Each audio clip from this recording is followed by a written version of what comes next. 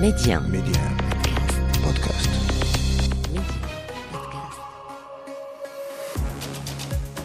Bonjour, c'est Ali Salahdine, bienvenue dans le podcast Le meilleur de le vestiaire, et voilà ce qu'il faut retenir aujourd'hui.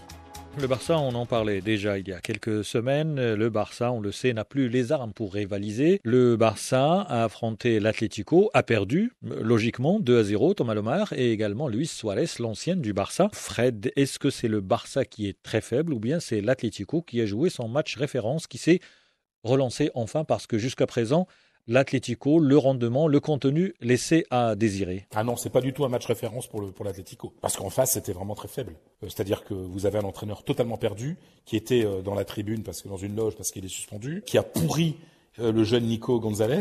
C'est-à-dire qu'il justement, c'est quand même, ça pose question.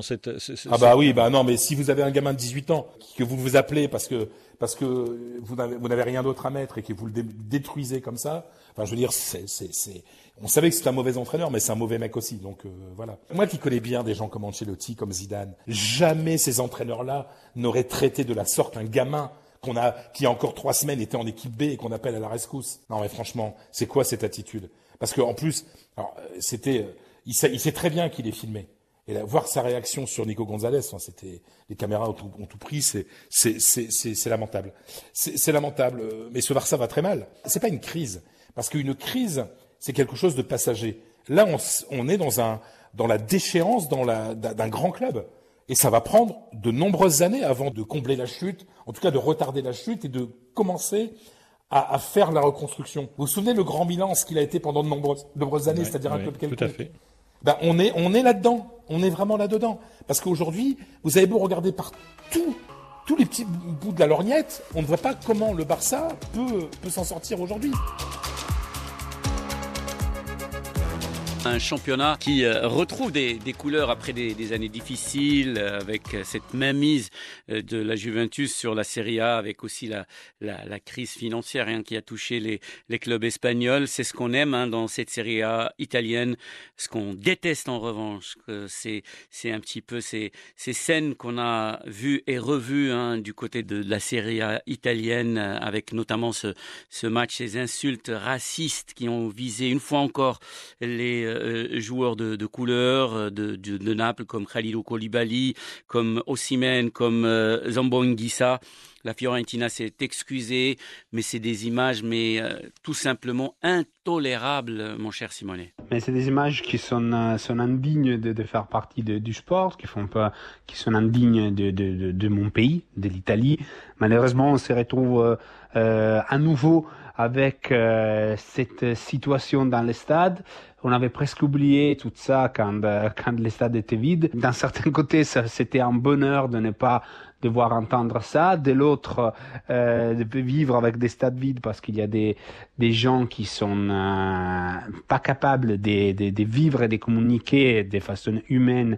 C'est absurde. Donc j'espère que, comme a fait la Juve avec son supporter qui avait insulté Mike Maignan dans l'avant-match des Juve Milan, j'espère que la Fiorentina va prendre aussi elle-même des sanctions, va identifier des supporters.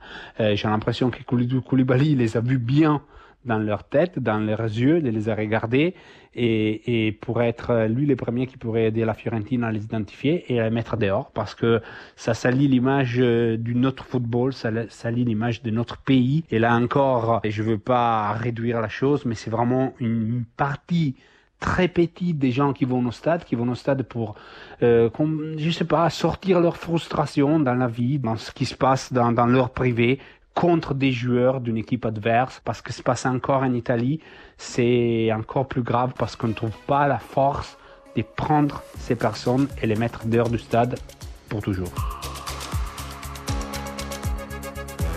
Hervé, vous suivez souvent le Sénégal, le football africain d'une façon générale.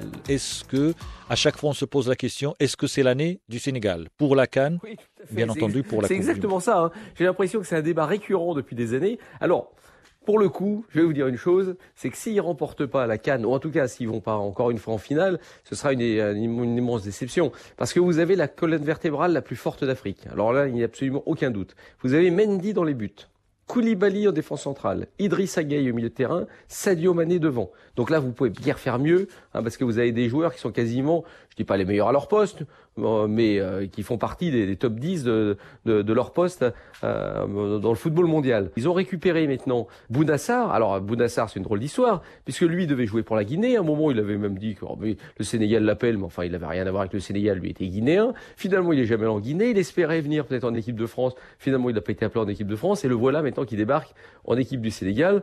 Bon, ça prête peut-être à sourire pour certains, mais l'avantage, c'est que ça va doter un arrière droit de très bon niveau pour les Lions de la Teranga. Ils ont récupéré aussi Ballo Touré qui est maintenant en Milan. Bon, c'est un joueur un peu moins fort, mais enfin ça permet d'avoir encore des options. C'est une équipe qui a un immense potentiel. Alors maintenant, ça va être à Aliou Cissé d'amener cette équipe sur le toit déjà de l'Afrique. On attend beaucoup de cette équipe du Sénégal qui partira dans la position franchement de l'une des favorites de la CAN 2022. C'est la pression qu'il y aura sur l'épaule des Sénégalais. À eux de rendre une copie propre pour cette Coupe d'Afrique des Nations. La qualification de l'Espagne pour la finale, on ne va pas dire inespérée, inattendue, mais c'est quand même une surprise, surtout face à cette équipe italienne qui était invincible, Fred. Franchement, je n'y croyais pas. Franchement, l'Espagne ne croyait pas. En tout cas, la majorité des supporters espagnols ne croyaient pas. Surtout qu'il y avait plein d'absents comme Morata, comme Gérard Moreno, comme Jordi Alba. Enfin, c'est-à-dire qu'on se disait que cette équipe d'Espagne, qui, je vous le rappelle, ne fait pas une très bonne phase de qualification pour le prochain mondial. Tout va se jouer à la mi-novembre face à la Suède. Alors, ce sera à Séville en Andalousie en tout cas, contre la Suède pour jouer la première place et donc la qualification directe pour la prochaine Coupe du Monde. On se retrouve avec une Espagne qui n'inspirait pas confiance. On se disait mais Gavi, c'est un petit jeune qui est au Barça, le Barça qui va pas bien, qui joue pas beaucoup au Barça. Et là, il se retrouve titulaire contre le champion d'Europe en titre. À Milan, en plus, en Italie, il fait un match superbe. Moi, je ne suis pas fan de Luis Enrique, ça vous le savez tous, mais il faut reconnaître que son pari a marché. Alors, on va mettre quelques bémols quand même. Cette Italie-là n'était pas très bonne quand même. Hein. Et puis, elle a un peu couru n'importe comment. Le pressing n'était pas très très intelligent. Moi, j'ai vu quand même beaucoup plus de motivation du côté espagnol que du côté italien. Voilà. Mais ça reste quand même une victoire importante et une victoire surprenante. Un pari de Luis Enrique qui se met à dos beaucoup de gens parce qu'il continue de n'appeler aucun joueur du Real Madrid. Mais voilà, ça marche. Est-ce que l'Espagne est en train de construire une nouvelle génération? En tout cas, Luis Enrique essaye. Est-ce que ça va marcher? Ça, on ne le sait pas. La Ligue des Nations finale en vue pour la France, une victoire 3-2, donc on le disait, face à la Belgique. Pourtant, ce sont les Diables Rouges qui ont montré les crocs d'entrée dans ce match avec une première mi-temps maîtrisée, remportée donc 2-0. Mais tout a changé en seconde période. Hervé, une victoire 3-2. On a retrouvé l'attaque française de bon augure avant la finale face à l'Espagne. Raconte-nous ce match justement de l'équipe de France face à la Belgique. Ça a été tout simplement stupéfiant. C'est-à-dire qu'on a une première mi-temps où l'équipe de France a été tétanisée, n'a absolument rien fait, et menée 2-0, tout à fait normalement d'ailleurs. Et puis, qu'est-ce qui s'est passé à la pause? Là, c'est compliqué de le savoir. Alors, je sais que Paul Pogba a dit, vous verrez ça plus tard sur les réseaux sociaux, mais toujours est-il que cette deuxième période a été absolument stupéfiante, époustouflante, un jeu collectif qu'on n'avait pas vu depuis longtemps, une volonté de presser haut, de récupérer la balle très vite, qui a fait très très mal aux Belges. Des Belges, il faut quand même le dire, qui, j'ai trouvé, n'ont pas du tout géré cette deuxième période. Alors, soit c'était un problème de fatigue, parce qu'ils ont pas mal de joueurs assez vieux, qui n'ont plus tellement le rythme du niveau international derrière, et ils ont été complètement explosés par ce rythme de l'équipe de France. À la fin, c'est un truc de fou. Donc, il y a les Belges qui ont un but refusé, les Français qui finalement arrachent la victoire dans les derniers instants par Hernandez, et c'était au Hernandez, celui qui n'était pas attendu il y a quelques mois en équipe de France. C'était un match étourdissant, époustouflant. Ça fait très longtemps qu'on n'a pas vécu ça, et ça remet en lumière finalement cette Ligue des Nations, puisque si le match avait été simplement amical, j'imagine pas du tout qu'on aurait eu un tel retournement de situation en deuxième période.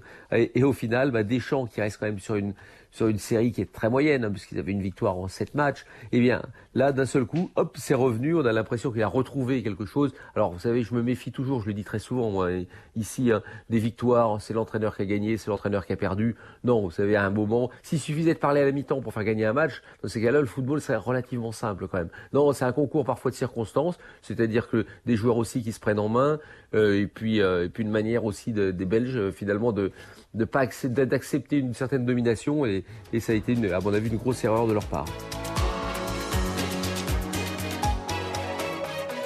Pour ne rien rater du football chez nous et dans le monde, abonnez-vous à ce podcast pour être les premiers à recevoir les derniers épisodes.